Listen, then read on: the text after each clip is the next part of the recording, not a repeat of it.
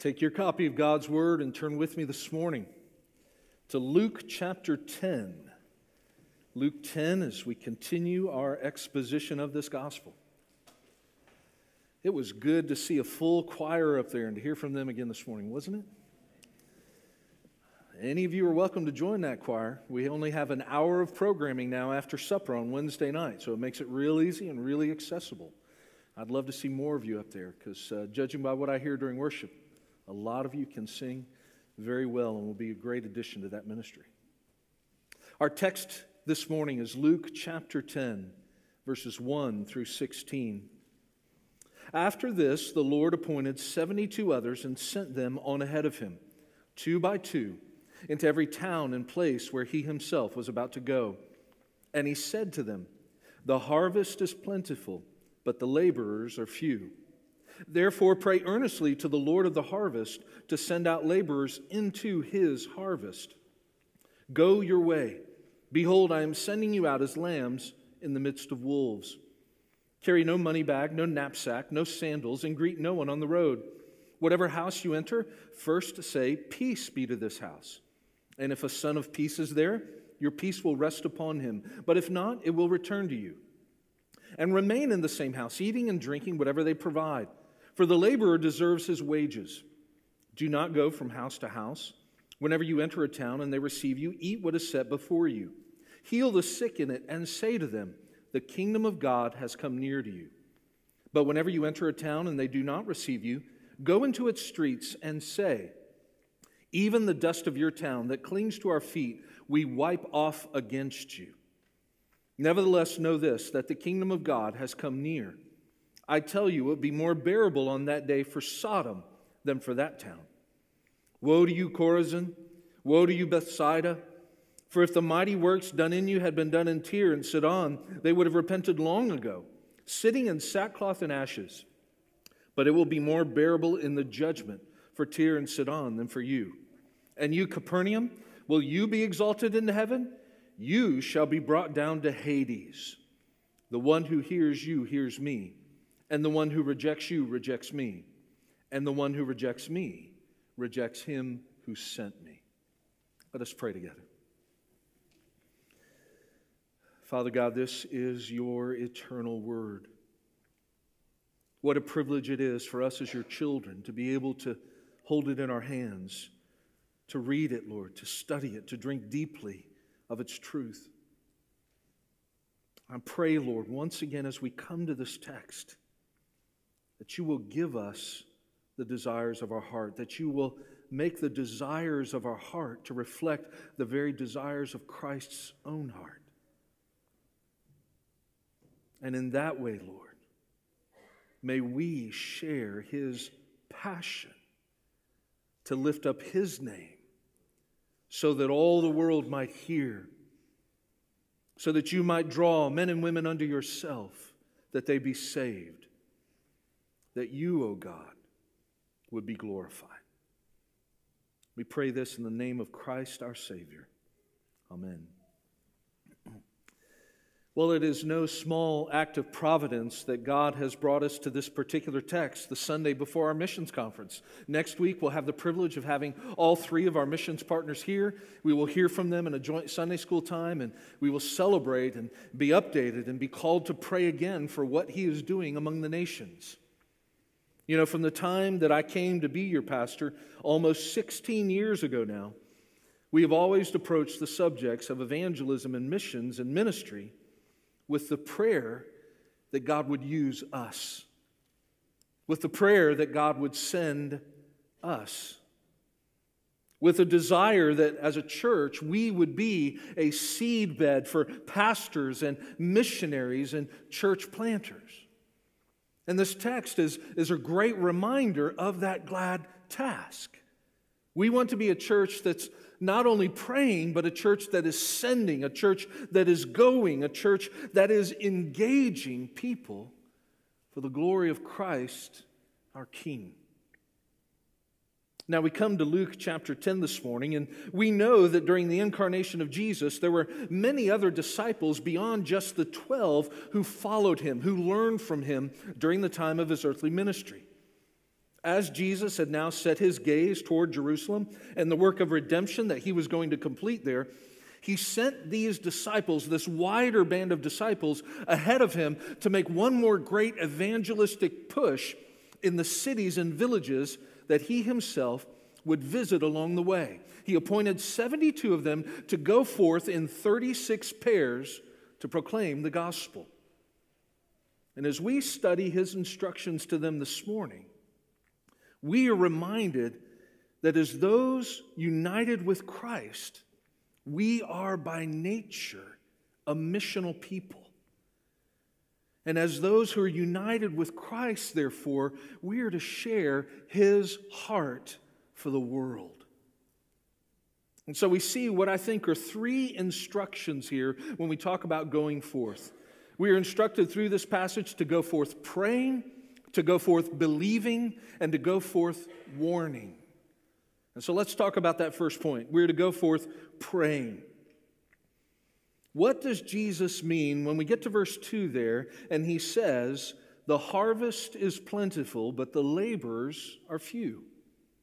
Well, in this context, the harvest refers to people's readiness to hear the gospel. Again, Jesus has come. He has inaugurated his kingdom. The work of drawing his people to himself has begun. So we, as his children, as disciples of Christ ourselves, we are conscripted to labor in that perpetual time of harvest.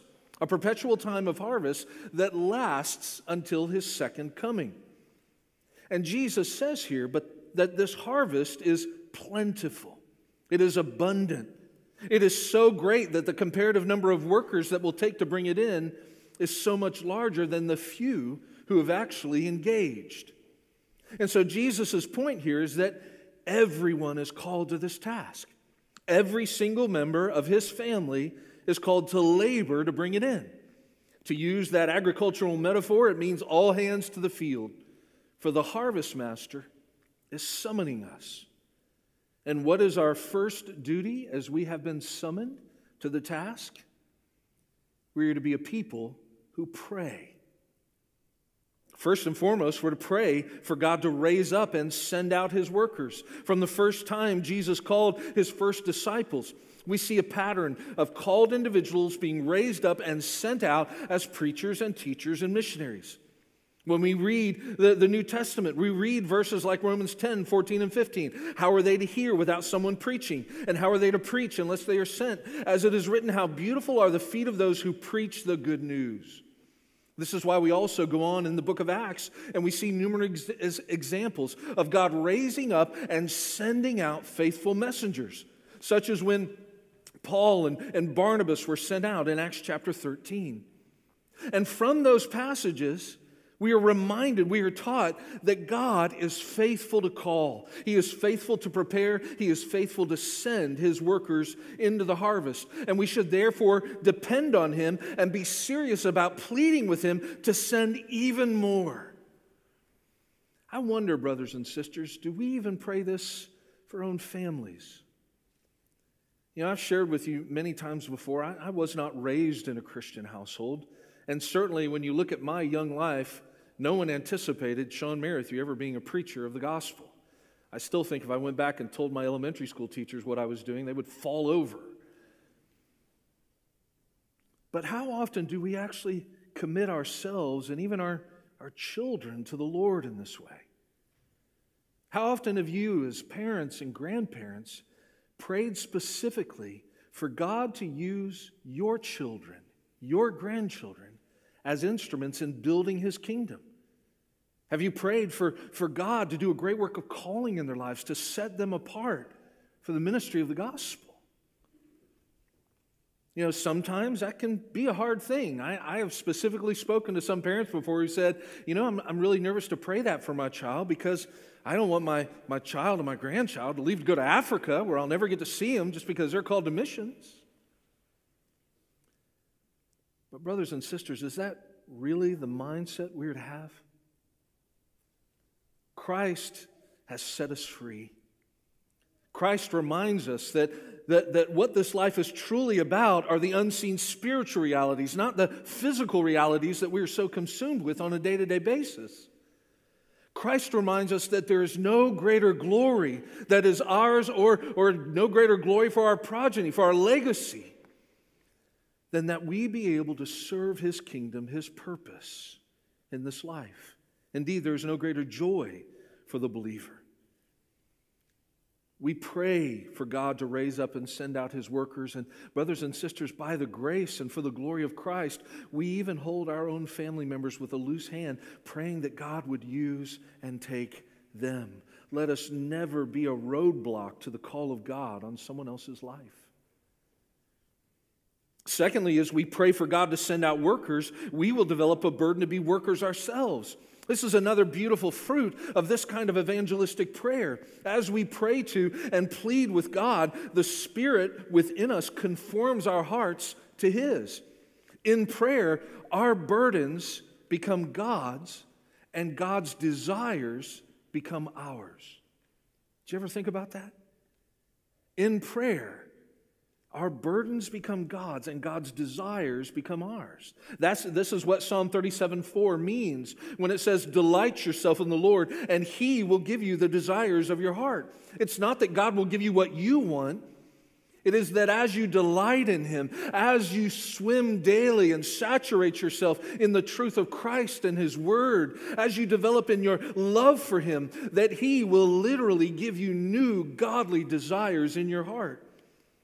So the reality is that when we pray for God to send preachers and teachers and missionaries and church planners, when we pray for lost people to come to Christ, we, even as a result of our praying, will experience an ever-deepening burden to labor in the harvest ourselves. Our eyes will be open to need, and our hearts will be moved with compassion until we are no longer praying, "God, Lord, please send someone." Instead, we will be praying, "Here I am, Lord, send me."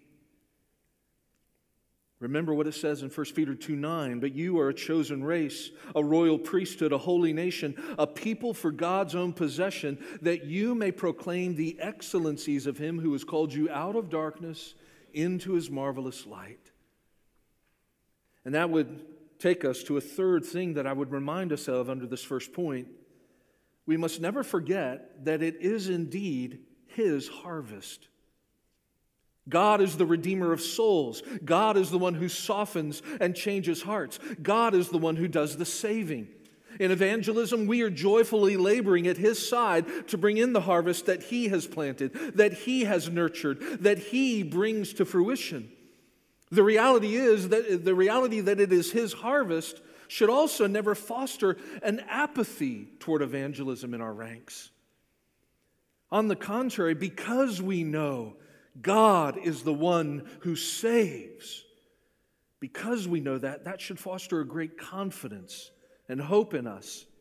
Because we know His harvest will be brought in. He shall accomplish everything according to His perfect plan and purpose. As Jesus said in John 10:16, "I have other sheep which are not of this fold. I must bring them also, and they shall hear my voice, and they shall become one flock with one shepherd." This is the theological reality that even drives our prayer. In evangelism, it's not, we put so much focus on external things, but evangelism is truly not about formulating persuasive methods, about planning the right event, about inviting just the right evangelist or speaker, about having just the right music or just the right gospel track. Again, evangelism is primarily about looking to the Lord, pleading with God for the souls of men, and then in the joy of Christ that is ours, going forth.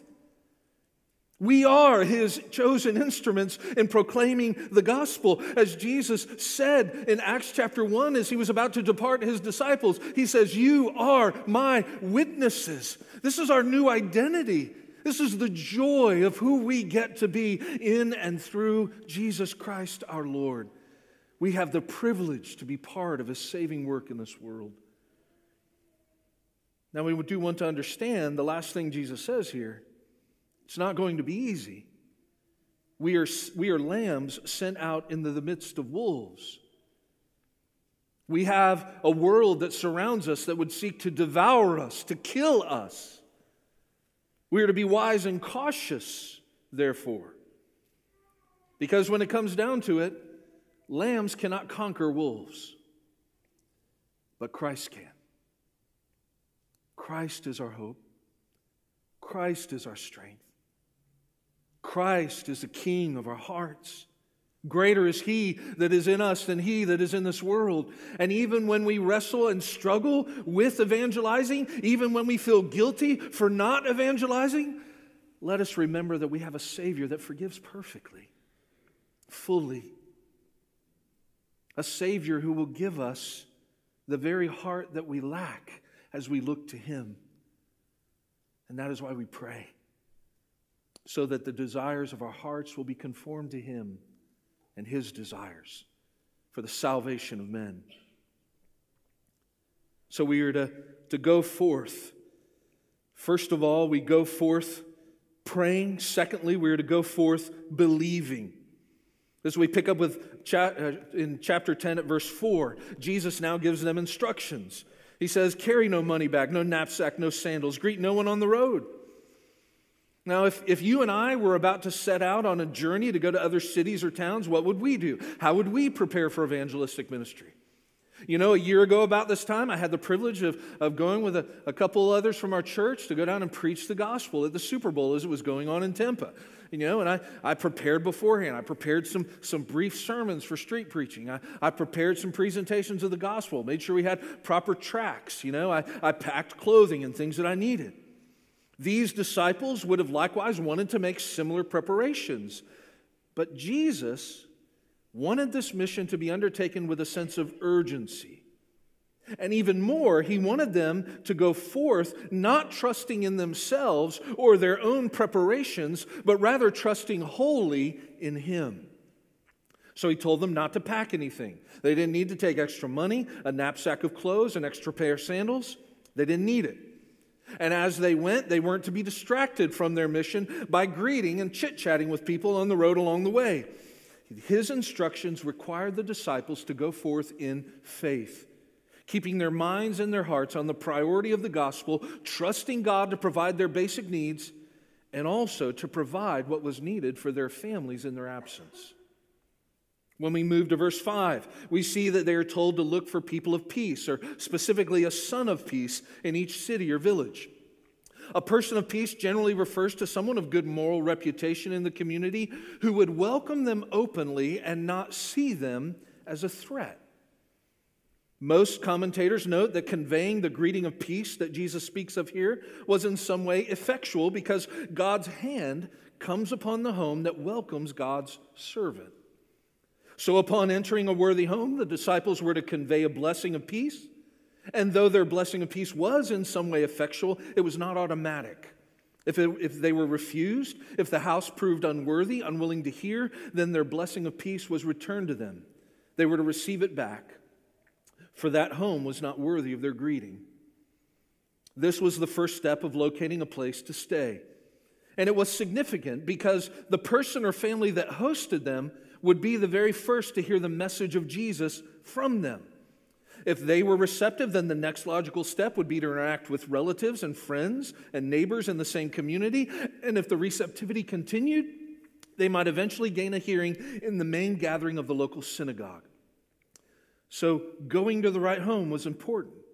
And once that person of a good reputation was located and welcomed them into their home, they were to abide there, eating the food that was set before them without complaint. You see, if the disciples and their message happened to be very well received, probably more prominent and affluent people would invite them to then move and stay in their homes in that particular village or town. Some of them as an expression of thankfulness, but others as a means of inflating their own reputation. So Jesus instructed His disciples to turn down those additional invitations to upgrade their living arrangements, not only because it might offend their original host, but it also might lead the people to question whether or not they were material opportunists. So they were to stay and respect the hospitality of their host. And then in verse 9, we see that they were to proclaim the reality of Christ's coming. Heal the sick in it and say to them, the kingdom of God has come near you. As we've seen before, the miraculous healings not only helped people in great need, they served as proof that the good news of the kingdom was indeed of God. Over and over again during the earthly ministry of Jesus, we see his divine power demonstrated in healings and in exorcisms and in commanding the forces of nature. These displays of his power validated his identity as God incarnate. Now, as these 72 disciples went out, they too were given the authority to do these same things, to do healings and exorcisms as demonstrations of Christ's power and as validations of the gospel message. This is what Paul referred to as he said in 1 Corinthians 2, beginning of verse 3. And I was with you in weakness and in fear and much trembling, and my speech and my message were not in plausible words of wisdom, but in demonstration of the Spirit and of power, so that your faith might not rest in the wisdom of men, but in the power of God. God's design through these disciples was that the salvation of men would be brought about by his power. So these 72 disciples were to go forth believing that God would care for their needs through his people. They were to believe and trust that God had people of peace in every city and village who would receive and care for them. And they were to believe that preaching the good news of the kingdom was indeed God's ordained means of drawing his people to himself and building his kingdom. I would have us pause at this point and ask ourselves, brothers and sisters, do we live by the same faith? Do we live like people who believe the gospel is the power of God unto salvation for everyone who believes? You know, and when I say we, I include myself in that. You all know as well as I do that when we come across a difficult situation, we have two tendencies, right? If we have a difficult interpersonal situation, we typically do one of two things. Either we try to fix the person, or we write the person off, right? Maybe it's a very difficult coworker, a coworker who's always grumpy and always manipulative, perhaps always green with envy, a person who makes our working environment a very difficult place. And we may try to kill them with kindness, right? We may try to fix the situation in our own strength, but pretty soon, if that doesn't work, we tend to give up. We tend to write them off. We tend to just try avoidance. Sometimes we can have very difficult interpersonal situations with a child, wondering, oh God, when will you change the heart of my child? When will you help this child be what they're supposed to be? Maybe we could say the same about a spouse.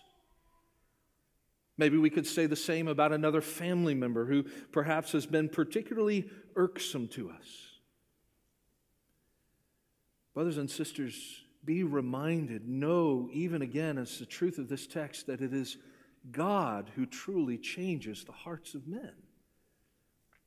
You and I may have the ability to affect their behavior to a certain extent, but you and I will never be able to change someone's heart. And remember this as well when you're tempted to write someone off. How many people wrote off Paul early in the book of Acts? I mean, Paul was a Pharisee of Pharisees, a persecutor of the church. The coats of those who stoned Stephen were laid at his feet. How many people might have been tempted to look at Paul and say, whew, he's a servant of the darkness. The Lord's going to cause him to burn in hell. And yet God showed that not even a wretched persecutor of the church like Saul was beyond his reach. No one is beyond God's reach, brothers and sisters. And at the end of the day, if you need proof of that, just look in the mirror. If you are here today as a child of God, you are living proof. You are your own proof that no one is beyond the reach of God. You know, our tendency again is to think of other people and how wicked they are and what murderous people they are and what manipulative, abusive people they are, all the while not recognizing that about ourselves. That are in our own hearts, we are just as murderous. In our own hearts, we are just as manipulative. In our own hearts, we are just as selfish. In our own hearts, we would have been just as pleased to go on living our lives for ourselves rather than living for the one who made us and who has redeemed us by his blood. Did Christ write us off? Did Christ wash his hands of us? No. Christ saved us. He drew us to himself, and in the glories of all that he'd accomplished for us, he gave us the gift of righteousness that we could never attain to on our own. Jesus Christ did everything necessary to reconcile us to a holy God. That is the power of the gospel. And I think one of the reasons we perhaps struggle with evangelism, brothers and sisters, is that we fail to remember Christ's ability to conquer sin and darkness and draw men and women to himself. Somehow we doubt it. Or somehow we think he could use someone else in a more powerful way. Remember, God has chosen the weak and foolish things of this world to shame the wise. That means you're a perfect candidate to be his instrument. So am I. We are to go forth believing, knowing that Christ in the gospel is a master of changing, reconciling, restoring, transforming darkness into light, all for the glory of his name. And that takes me to the final thing we see in this text. We're to go forth praying, we're to go forth believing, finally, we're to go forth warning. Jesus also told his disciples, beginning in verse 10, what to do when they were rejected. Through their ministry, the disciples would learn that the message of the kingdom was a divisive one and that people would often be opposed to it, sometimes violently opposed. This reality was to be expected when you confront men with the reality of their sin and their need for a Savior. Well, when the disciples left a home or town where their message was rejected, they were to shake the dust off their feet in a very visible manner. And this was actually a very common practice among pious Jews whenever they left Gentile territories to return to Israel. They would stop at the border, at the edge of the territory, and they would shake all the dust out of their clothing and off of their shoes, thus disassociating themselves from the pollution of those pagan lands and the judgment of God that was in store for them. That's what it represented. So for the disciples to do this to Jewish homes and to Jewish towns and in Jewish cities was the equivalent of them saying to those villages and towns and cities, you are among the Gentiles. You are under the judgment of God. And seeing such an act performed against them would have been an incredible insult to all of those Jews. But really, being insulted was the least of their worries. Jesus says so here. You remember Sodom and Gomorrah, right? They were twin cities known for their exceeding sinfulness and sexual debauchery. In Genesis 19, we see God destroy these two ancient cities with fire and brimstone rain down from heaven. Therefore, to have your home or town compared to such places was to be counted among the most wicked men that ever lived. That's what Jesus says. Jesus then went on to pronounce judgment. He says, woe to you, Chorazin. Chorazin was a village about 2.5 miles northwest of Capernaum. Woe to you, Bethsaida. Bethsaida was a town on the west side of Galilee. It was the original home of Andrew, Peter, and Philip. These were towns where Jesus would have ministered, where he would have taught, where he would have performed miracles. Then he also mentions Tyre and Sidon. Tyre and Sidon were large Phoenician cities located on the Mediterranean Sea. They were seaport cities known for their excessive immorality and pagan idolatry and Baal worship. As evil as these two pagan cities were, the judgment they would suffer would be nothing compared to the judgment that was coming upon Chorazin and Bethsaida. You see, Christ had sovereign knowledge of all possibilities. Christ knew that even if he had performed the same signs that he did in Chorazin and Bethsaida, in Tyre and Sidon, that they would have repented in sackcloth and ashes. And so Chorazin and Bethsaida, being Jewish cities, having synagogues, knowing the Word of God, having rejected the Christ, they would be under an even more severe judgment. In verse 15, Jesus then singles out Capernaum. Now we have a lot more information on Capernaum. This was Jesus' northern base of operations. He preached more sermons and performed more miracles in and around Capernaum than any other place in his entire ministry. He stayed in Peter's home whenever he was in that region. It was just outside of Capernaum that he delivered the Sermon on the Mount. It was in Capernaum that he healed the centurion's servant, that he cured Peter's mother-in-law, that he cast out demons, healed lepers, made a paralytic walk, raised a dead girl to life, gave sight to 2 blind men, and so much more. I have been to Capernaum. I have stood in the original synagogue that was built there in the city of Capernaum. We did this on a trip to Israel several years ago. It was a large synagogue, given the time period. But by and large, the population of Capernaum proved indifferent to the Messiah in their midst. Thus, Jesus promised, they thought Capernaum, we are going to be exalted into the heavens. Jesus promises them that they're not going to be exalted in the heavens. On the contrary, they were going to descend into Hades, into hell. You see, instead of hearing and repenting and following Jesus, the Galileans in Chorazin and Bethsaida and Capernaum, they were blinded by their own traditions and their own self-righteousness. It is not that they mounted any great resistance to Christ, but that even though they knew the Scriptures, they were largely indifferent to the Messiah when he came. J.C. Ryle had an excellent quote here. J.C. Ryle said, "Men are apt to forget that it does not require great open sins to be sinned in order to ruin a soul forever.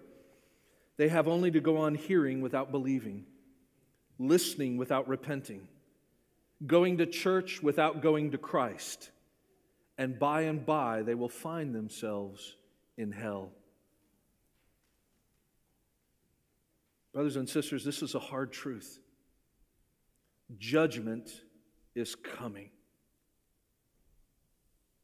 The reaper, Christ himself, is coming. Judgment stands at the door. And we need to warn people of this fact. I know the world doesn't want to hear it. The world doesn't want to hear Bible-believing Christians telling them that there is a danger of hellfire, that there is a danger of God's judgment. But that too is an integral part of the gospel. That is the final place for all those who would reject Jesus.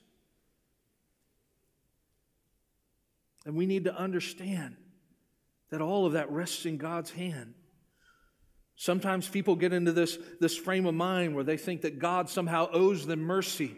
Men and women think, I've lived a good life. I've done my best. I was faithfully married. I took care of my children. I was a decent moral person. God owes me mercy. Brothers and sisters, God doesn't owe salvation to anyone. James Montgomery Boyce said, "Although the people of Tyre, Sidon, and Sodom would have repented and been saved if Jesus had done the miracles in those cities that he did in Chorazin, Bethsaida, and Capernaum, he did not do them. And the people perished justly for their sins. We think God owes us mercy, but if mercy were owed, it would not be mercy. The only thing God actually owes us is justice. And we will get justice if we do not commit our lives to Christ. God is merciful to many, but God owes mercy to no one." And ultimately, brothers and sisters, it is that truth that should be part of humbling us and breaking us. It should be that truth that I think would give us even more compassion for the sinners around us. I remember several years ago at a Ligonier conference, the doctrine of hell has constantly been under attack in the world. And at a Ligonier conference, that's R.C. Sproul's ministry, I forget who the speaker was. He had just got up and given a very incredible and rousing defense of the doctrine of eternal judgment and the doctrine of hell. And again, because that was a doctrine that was under attack, those who were, the couple thousand people that were at that conference responded, "Yes, this is the truth," and they applauded as that speaker finished his message. Well, it just so happened, the next speaker up got up before those men and women and said, no one should ever applaud the truth of hell. We should teach it. We should preach it. It is a clear and true doctrine of the Bible, which we should warn men and women about. But make no mistake, we should never applaud the idea of hell. For everlasting torment, separated from the goodness of God, being in a place for all eternity where the worm does not die and the fire is not quenched, is a truth that should cause us to grieve.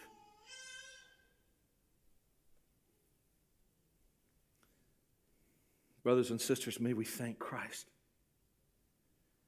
May we rejoice in Christ, because it is our Savior who has spared us from that judgment. We too were nothing but sinners who deserved only God's justice, but He has shown us mercy in Jesus Christ our Lord. And it is not a sense of guilt that should ever move us to evangelism. No, it is joy over that mercy that should move us to proclaim Him. It is love for Christ our Savior that should lead us to speak of Him warmly to all that we know. It is confidence in His ability to conquer, to change, to forgive, to restore. It is our confidence in Him that even leads us to pray boldly, Lord, send men and women to serve the sake of the gospel around the globe. Lord, send me. It is the glory and joy of Christ that moves us, brothers and sisters. So let us go forth praying. Let us go forth believing.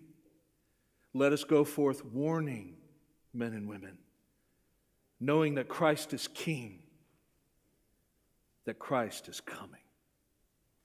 Let us pray. Lord, you are so good to us. Lord, our heart's desire is just that you would take this word and continue, Father God, to draw us nearer to you, to equip us, Lord, to prepare us, to grant us a holy boldness that we may proclaim Christ. For by your grace we are a chosen race, a royal priesthood, those who have been commissioned to call people out of the darkness and into the light. So let us be found, Father God, loving you, obeying you, until we go home to be with you, or until you return to carry us home to be with you. Thank you for saving us, Lord Jesus. In your name we pray. Amen.